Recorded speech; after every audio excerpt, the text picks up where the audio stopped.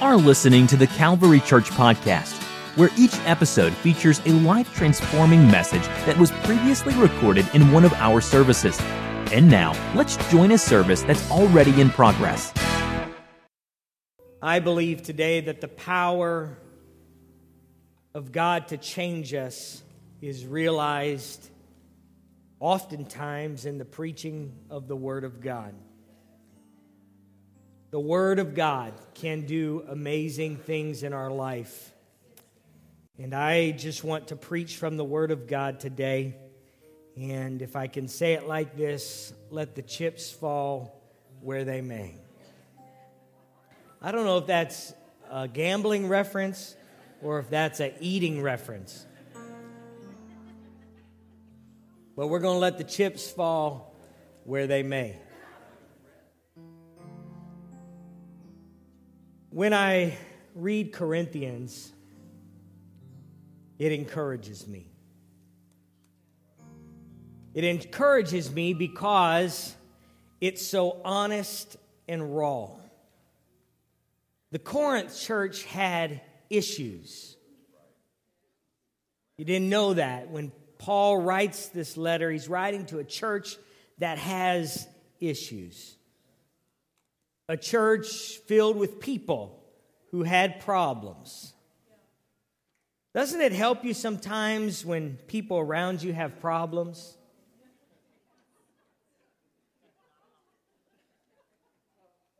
Doesn't it just help knowing they got problems?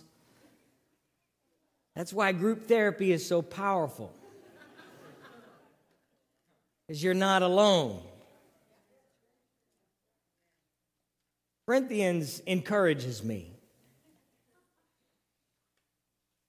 Some say that, and most scholars believe that Paul had written a letter prior to the letter of 1 Corinthians. He had written a letter to this church one other time. They had written back with a number of questions, and Paul would then write back. And that's what we find in 1 Corinthians. This is where we start to build a pretty detailed picture of this community of faith, this Corinthian community of faith, and it was not a pretty picture. This early church, this young church that Paul had helped start, Paul was now trying to fix from a distance. And he calls out a number of problems for all the other churches to read about. How would you like that? If I could pen a letter of all the problems we've been having in the church over the last several months and send that out to everybody. Let everybody know, because it would make other churches feel better. But he identifies jealousy and pride, disunity in the church, divisions about worship, influence of sin, out of control in the area of spiritual gifts, doctrinal problems, sexual immorality, and the list goes on. Actually, there's 15 identifiable problems that Paul addresses in 1 Corinthians. Paul composes this book carefully in 5 blocks of arguments. Each one addresses a cluster of related problems. But he begins the letter with the heart of the matter, the partisan division of the Corinthian community. The Corinthian church had begun to separate based on their preferred leader. And so he begins this letter, this epistle, by addressing the idea that there were some who were more prone to listen to Paul, and others identified with Apollos, and others were better related to Peter, whom Paul calls Cephas. Now, we have that problem in our church. Some of you prefer Kristen. Some of you prefer Sister Reed, and she did a magnificent job last week. It's saving time. I've yet to meet anybody who prefers me, but Paul. I'm kidding. I'm kidding. I'm just begging for some attention here.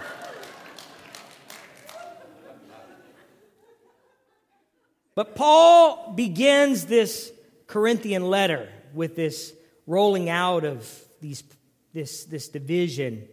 And then he gets to this bedrock concept. It would be foundational for everything else that would be said.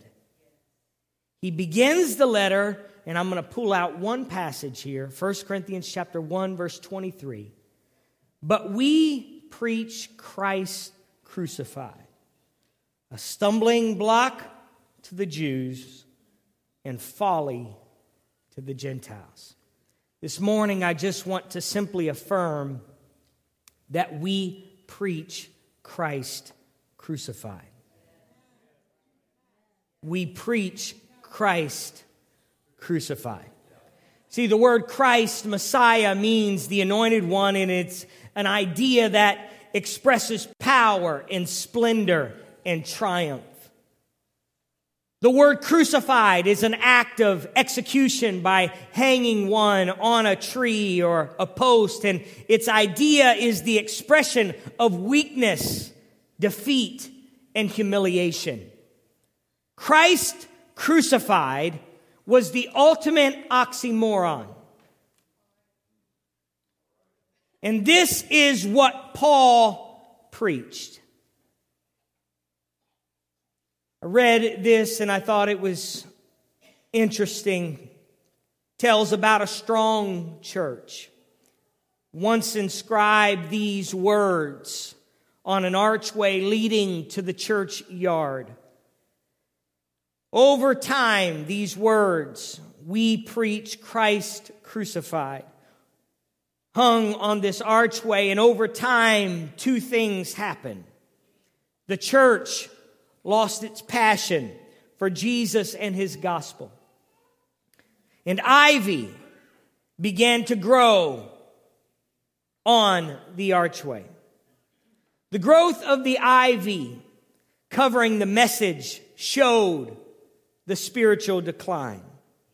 Originally it said, we preach Christ crucified. But as the ivy grew, one could only read, we preach Christ. And the church also started preaching Jesus, the great man. Jesus, the moral example, instead of preaching Christ crucified. The ivy kept growing, and one could only read, we preach. The church also had even lost Jesus in the message, preaching religious platitudes and social graces. We preach. Finally, one could only read, we. And the church also just became another social gathering place. All about we and not about God. I don't feel comfortable letting the Calvary Church just be a we church or a we preach church or even a we preach Christ church. I want the Calvary Church to be a we preach Christ crucified type of church. Can I tell us today, you can't preach, you can't teach, you can't talk about, you can't pray about, or discuss the cross too much. You can't talk about it too much. You can't put it in your life too much. You can't get enough of the cross in your life.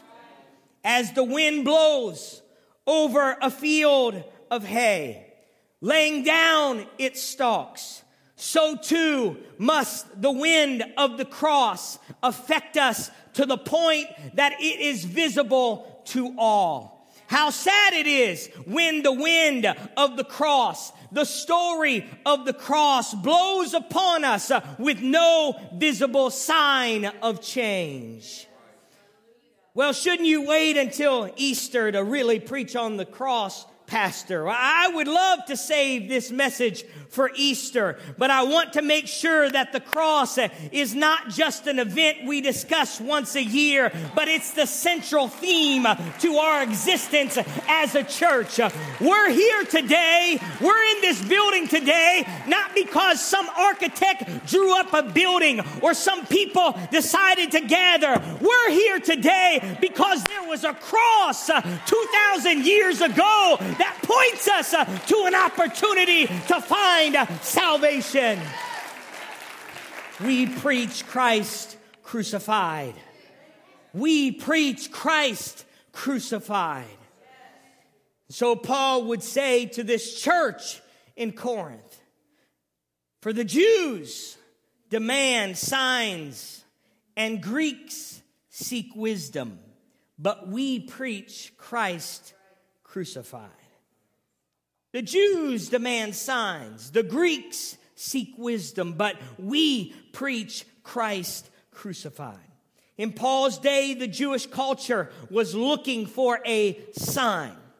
They were looking for a sign of a miraculous messianic deliverance. They were looking for something to deliver them, like they were delivered out of Egypt. They were looking for this type of deliverance to take them out from under the hand of the Roman authority, but they were not looking for the cross. They were looking for a get out of Egypt kind of experience. They wanted signs. They wanted miracles and wonders that fit into their narrative of what God was. In Mark chapter 8, verse number 11, Jesus references this. The Pharisees came out and began to dispute with him, seeking from him a sign from heaven, testing him. Mark would continue, but he sighed deeply in his spirit and said, why does this generation seek a sign? Assuredly, I say to you, no sign shall be given to this generation. The cross of Christ was a stumbling block to the Jews. What the Jews had come to expect and want was not in line with what the cross and the crucified Christ was. The cross was ugly. The cross was brutal. The cross was weak. The cross was pitiful. And so Paul said it was a stumbling block to the Jews. The Jews saw this cross, this Christ crucified, as an offense. It was a scandal.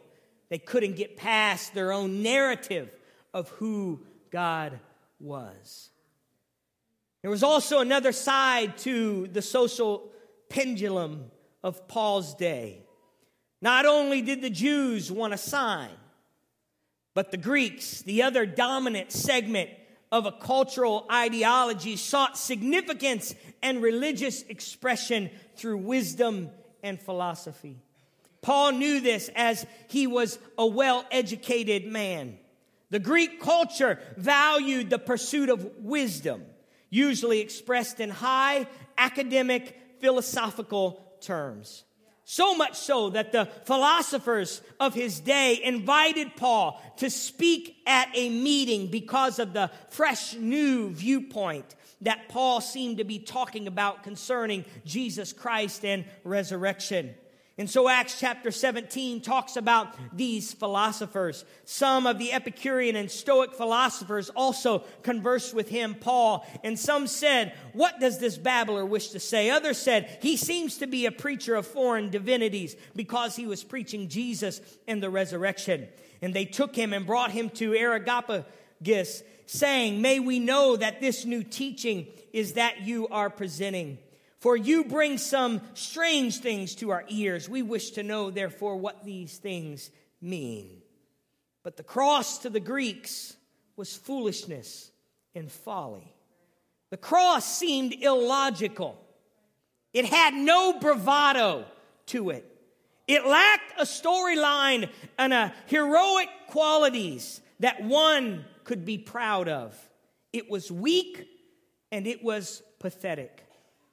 Paul would have known firsthand the Jews' desire for a sign because he himself was a devout Jew following the Jewish law and the customs.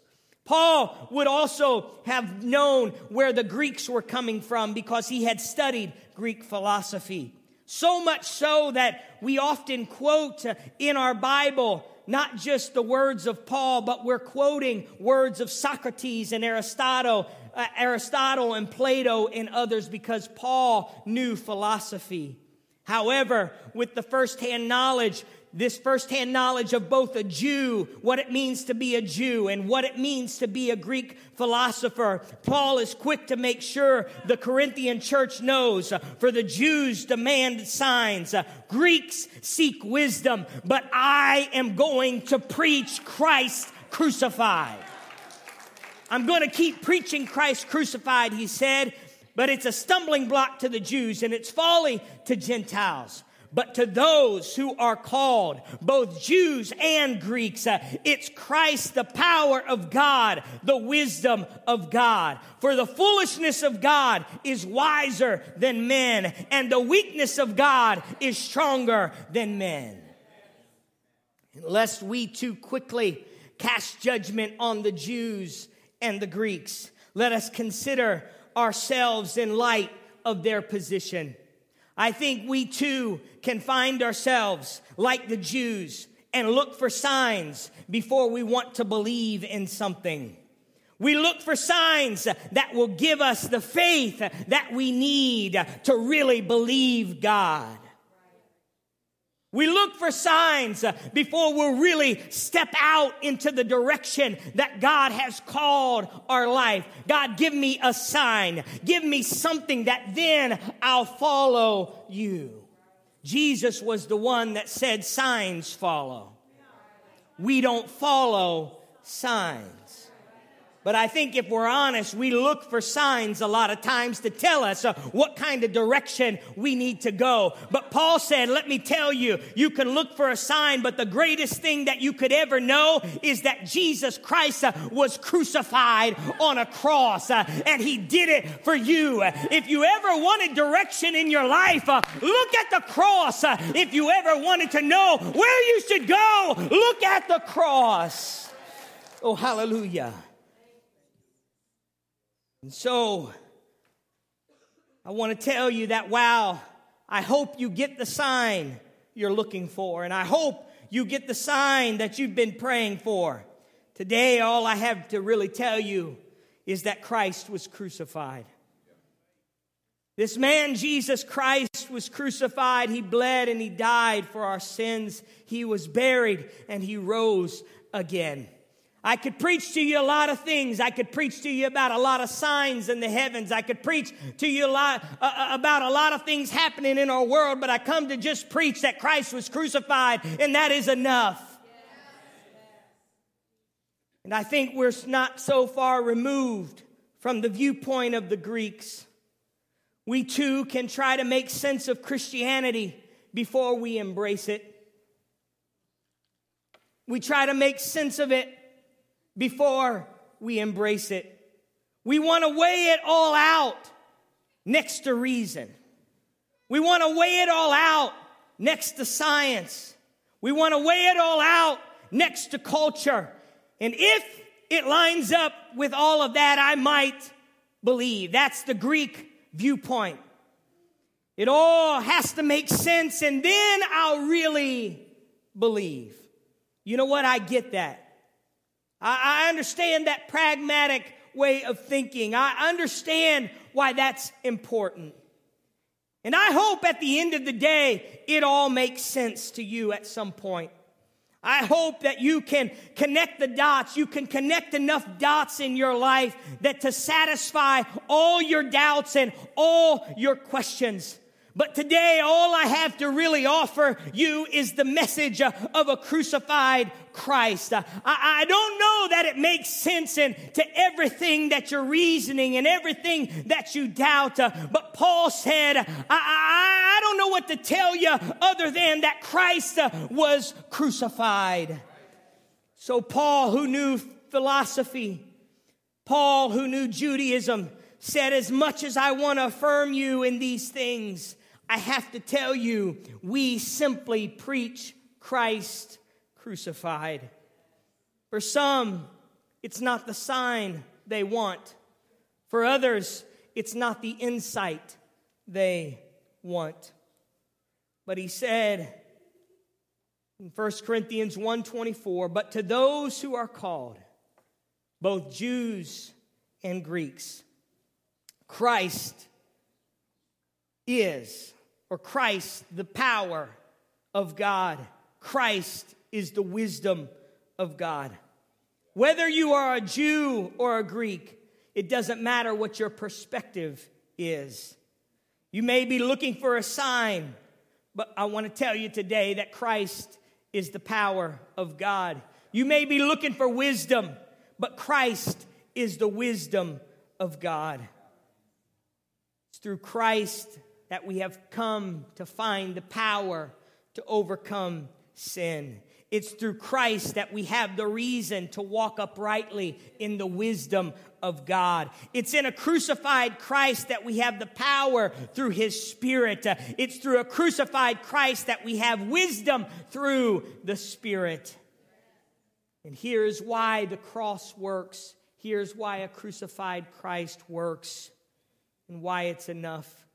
For Paul said, for the foolishness of God is wiser than men, and the weakness of God is stronger than men.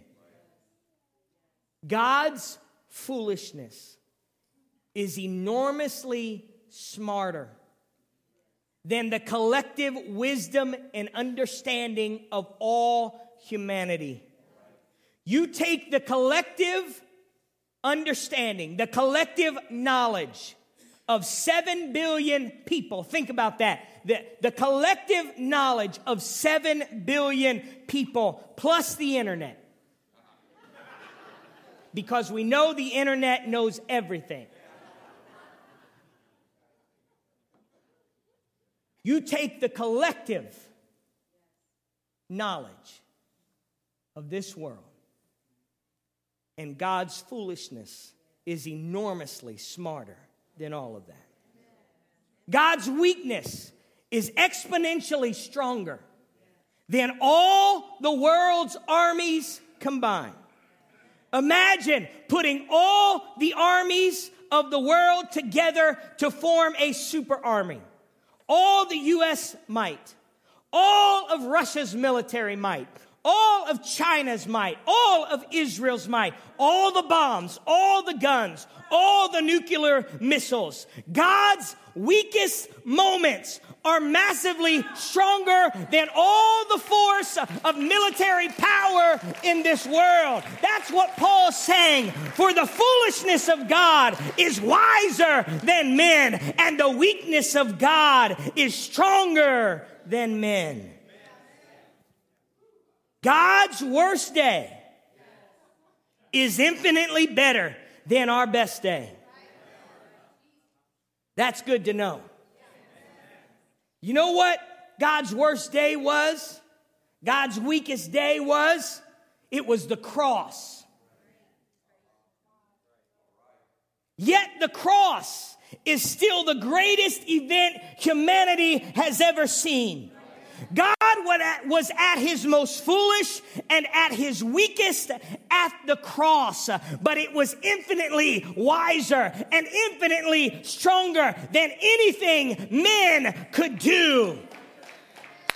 And Christ was crucified, And his crucifixion brought salvation, and it brought deliverance, not just from something in this life, but Christ's crucifixion brought deliverance from eternal damnation and eternal death.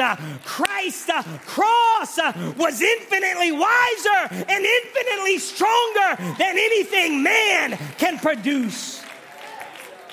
The cross of Calvary has overcome human wisdom. It has power to overcome anything in our life. God's wisdom works.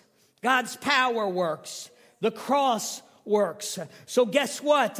We still preach a crucified Christ.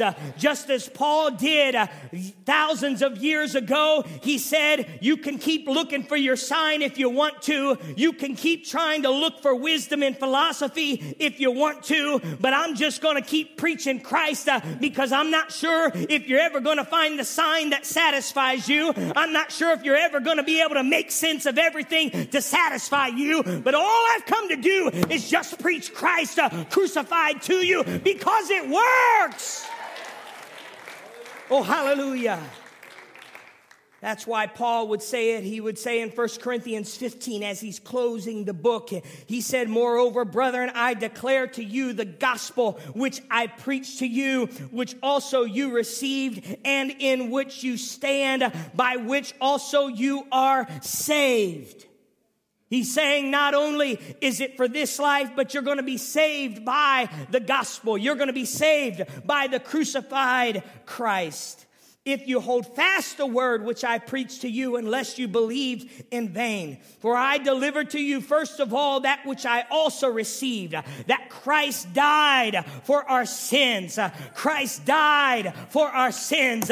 If there's not anything else you get out of this message, Christ died for your sins. That is enough. I don't know what kind of sign you need. I don't know what you need to have to make sense of what's going on in your life, but Christ died for your sins.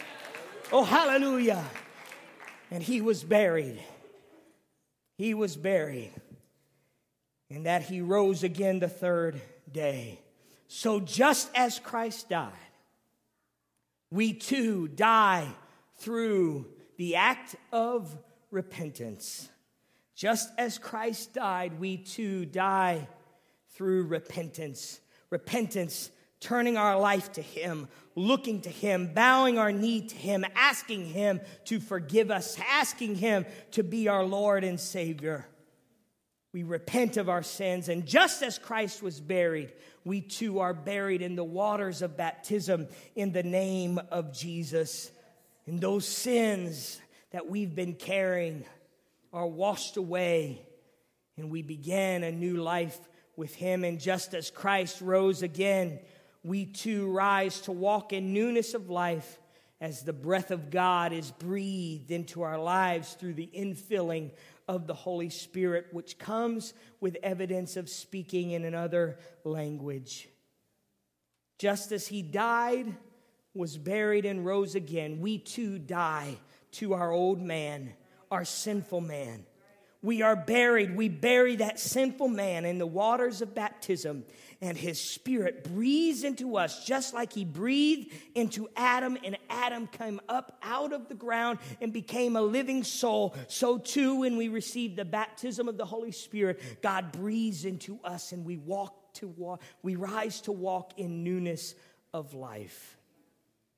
We preach Christ crucified because it works. We preach Christ crucified because it works. I'm not going to have you wave your hand because everybody's testimony is personal.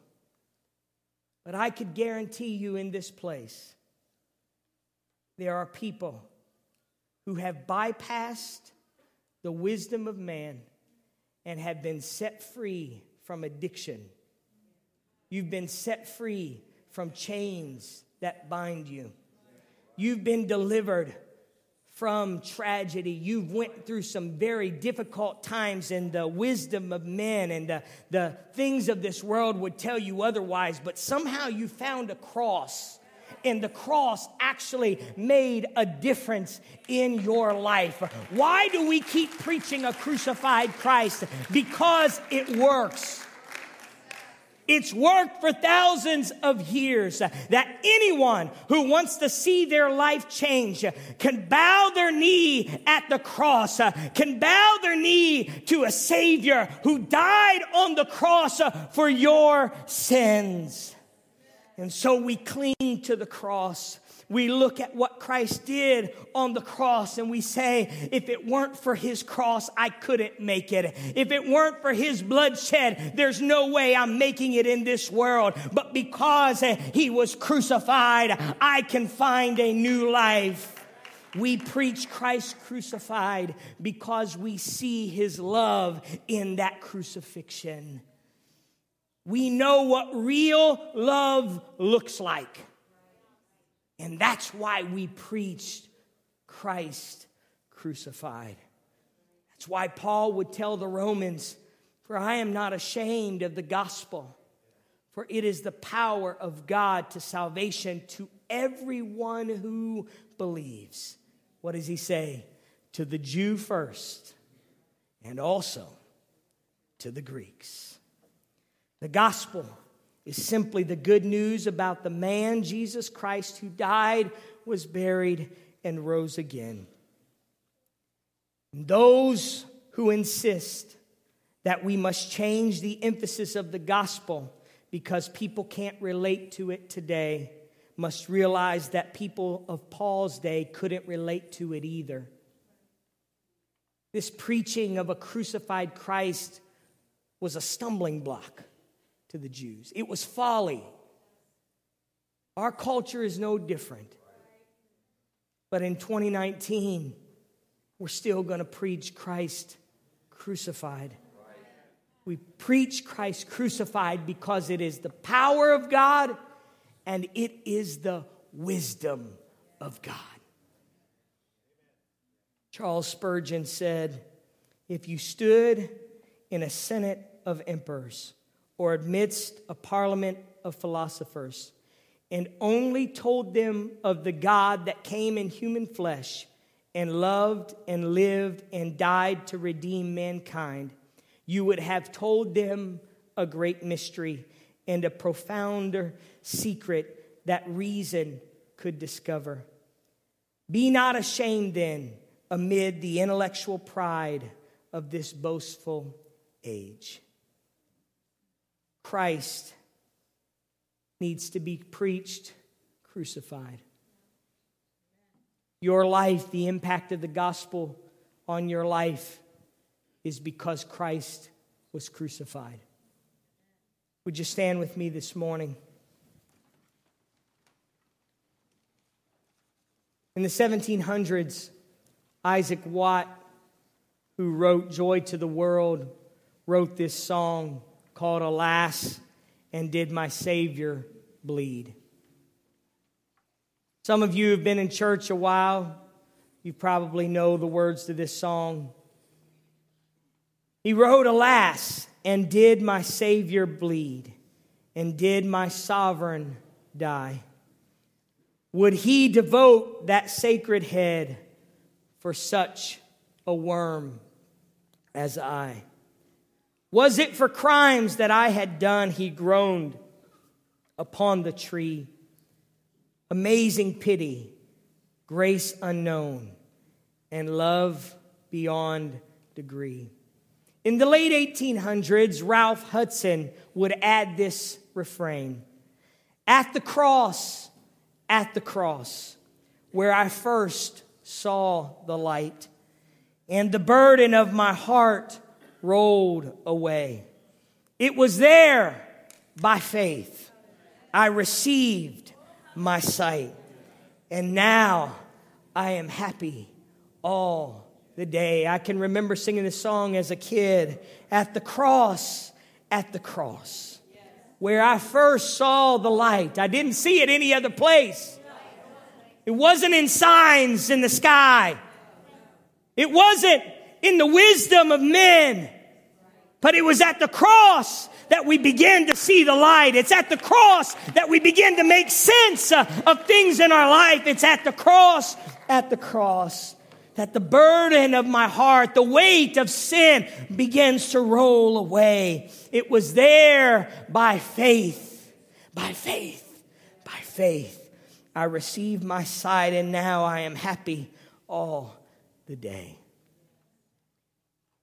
Several years ago, a song was written by Chris Tomlin and Matt Redman, and we sing it in our church. There's a place where mercy reigns and never dies. There's a place where streams of grace flow deep and wide, where all the love I've ever found comes like a flood, comes flowing down.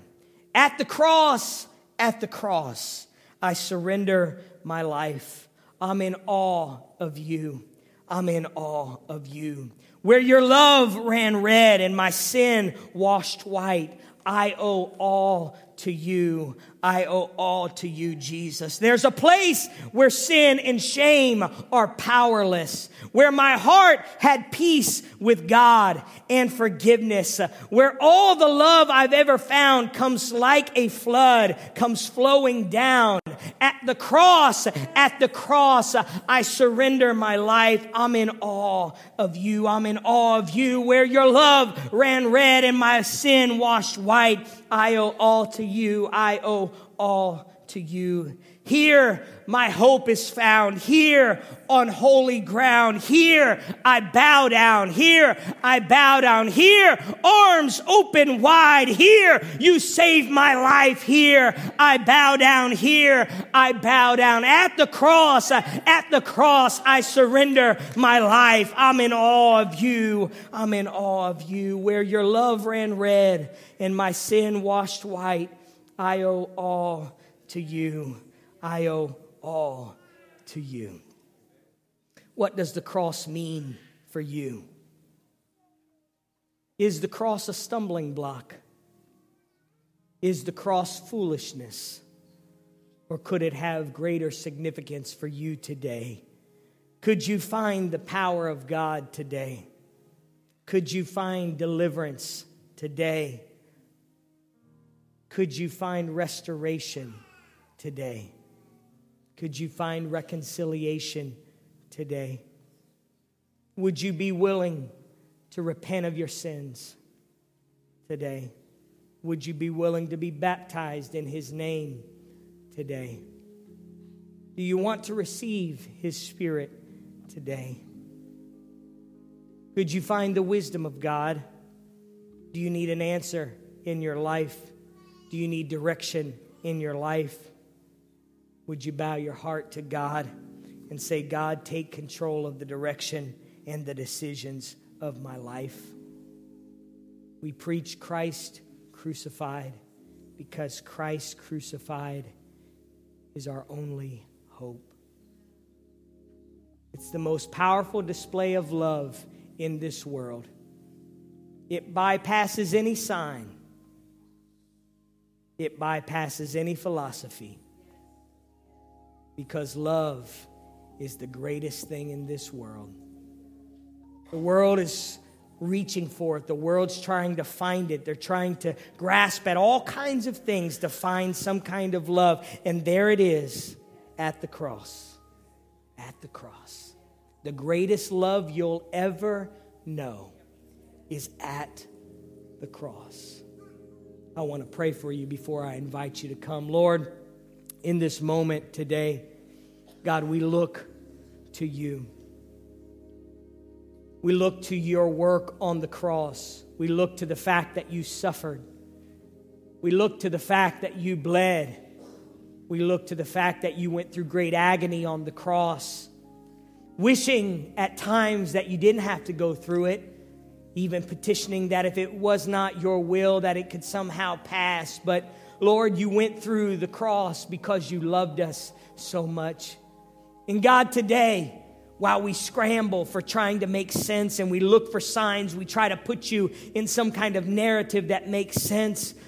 God, we try to find some way of connecting dots in our society, in our culture, and in our philosophy, Lord. But I'm praying today that somebody would just surrender to the cross. Whether they're a Jew or a Greek, whether they maybe lean towards looking for signs, or maybe they lean towards looking, God, for the wisdom of men. I pray, God, we would all find ourselves at the cross, kneeling before it, realizing that it's stronger than the strongest of men. It's wiser than the wisest of men. God, I'm praying today that somebody would repent of their sins. I'm praying somebody would go under the waters of baptism in the name of Jesus for the remission of their sin. I pray somebody would be filled with your Spirit today, because that's why you went to the cross, Lord, so we could participate in your gospel. Oh God, you want to give us direction in this room today. I pray somebody would have the courage to step out of their pew and walk to this altar to say, God, I need to kneel at the cross. I need your wisdom in my life. I'm tired of fighting this fight without you. I'm tired of fighting this, God, with my own reasoning and with my own decision making. God, I need the cross today.